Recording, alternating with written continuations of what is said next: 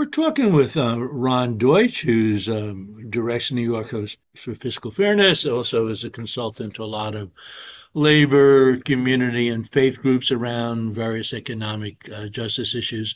And we asked Ron to give us an update on next year's state budget. This is the point where Governor Hochul begins to put together her budget, was released a little bit in mid-January. As often is the case, looking at a pretty significant budget deficit, and as often the case, does not seem to want to raise any additional tax revenues, tax the rich, and may not even want to dip into the so-called rainy day fund. So Ron, what are we looking at in next year's state budget? Hey, Mark, thanks for having me on. I appreciate it.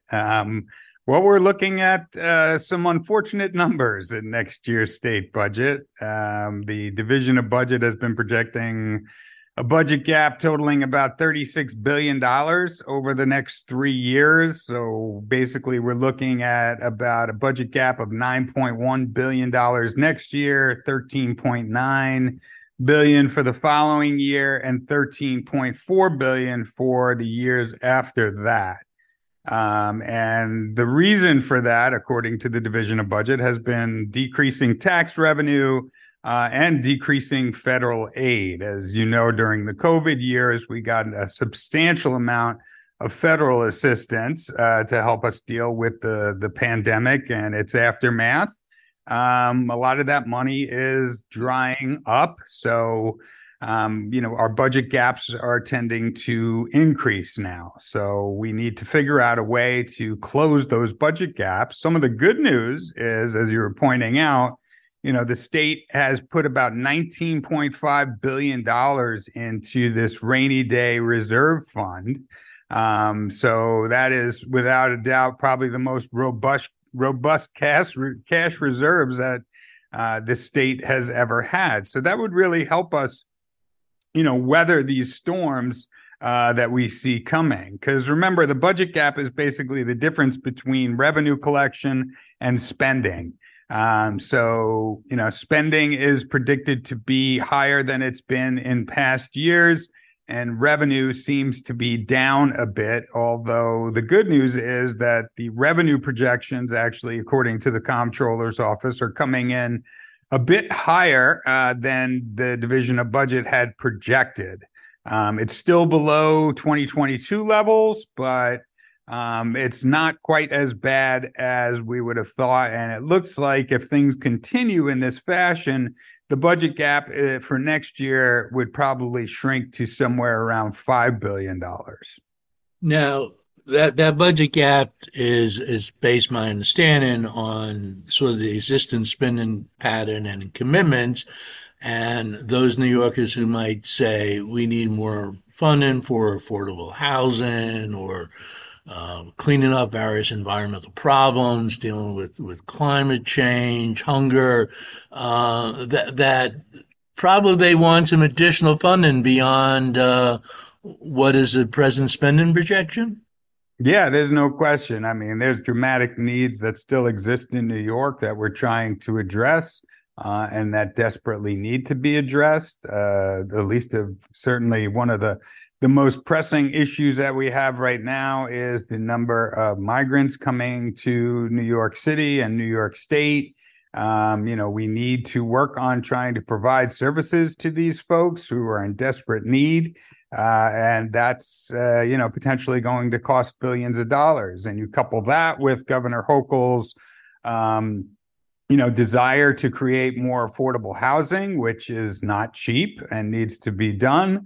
We have a lot of spending needs, but not a lot of revenue to meet those needs. So a lot of us talk about the need for increasing revenue at the state level through a variety of different mechanisms that would ask the wealthiest New Yorkers to pay their fair share. Well, maybe we could explore some of those. I will mention on climate, there's a whole separate, movement around climate that we've covered, such as the Climate Superfund Act, and the governor seems to be moving into some type of, carbon pricing. But in terms of the other revenue issues, what are some of the ways we could make the New York State tax revenue system a little bit fairer? Well, we've been working on doing that over the last, say, decade or so.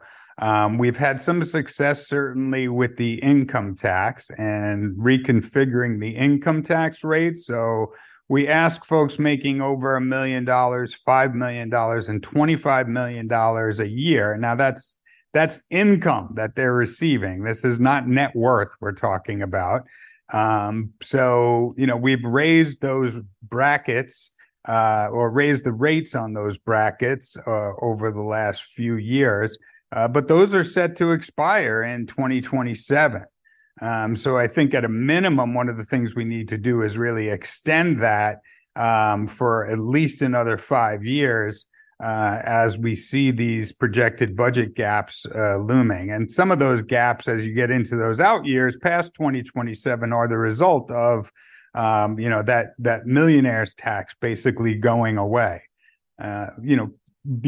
When we had post 9/11, we actually needed a substantial amount of revenue as well. And that was when people like Speaker Sheldon Silver and Senate Majority Leader Joe Bruno actually came together and increased personal income tax rates over the objection and veto of Governor Pataki. But there was a $500,000 tax bracket back then, which seemed to make sense as well. So I think we really do need to reevaluate our personal income tax structure to ensure that those at the top, with the most means are in fact paying the most. Now, many people will say that all this does is drive millionaires out of New York. And we've heard a lot about migration patterns over the last few years, but the reality is we have more millionaires than we've ever had in New York State. And the people who are leaving are those who are lower income and middle income who are really in search of more affordable housing options.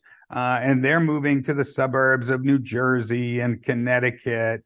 Everybody wants to make a big deal out of the fact that people are moving to Florida, which is true. But if you look at the numbers, more people are moving to, New Jersey, Connecticut, and California when you add those three together than are moving to Florida. So this notion that somehow people are just fleeing to lower tax states is erroneous, and just kind of feeding into, the myth of the moving millionaire. Now, I know the years, some people like yourself have said, well, one solution might be to, we have a sales tax on a lot of stuff, but the old time stock transfer tax, which is a very, very small sales tax on stocks, we stopped collecting that decades ago, and that can, depending upon how Wall Street's doing, can be, I guess 10, $15 billion a year. Is that still a pipe dream that they're going to start making Wall Street kick in a little bit more? Well, I don't think it's a pipe dream, but I think it's a heavy lift. And, people like myself have been advocating for that for years. Local Assembly member Phil Steck has really been a champion of this. And it's really long past time that we do this. Think about the fact that this tax was in place between, say, 1910 and 1980. So for 70 years, we were collecting this and using those funds to, help provide adequate spending levels for dramatic needs in New York State. And now, since 1980, we're basically just rebating it back to stockbrokers. And it makes no sense whatsoever. It's certainly a tax that we should be collecting. The wealthy, who are primarily the people that are purchasing stocks, they have the means and the wherewithal to pay a small tax on the conveyance and transfer of stocks. Well, Ron, we're out of time. Any 10-second closing points you want to make? I think that we need to make sure that we ask the wealthy to pay their fair share. And we need to make sure that we're not cutting spending at a time when people desperately need services. Ron Deutsch on New Yorkers for Fiscal Fairness, and this has been Mark Dunlea for the Hudson Mohawk Magazine.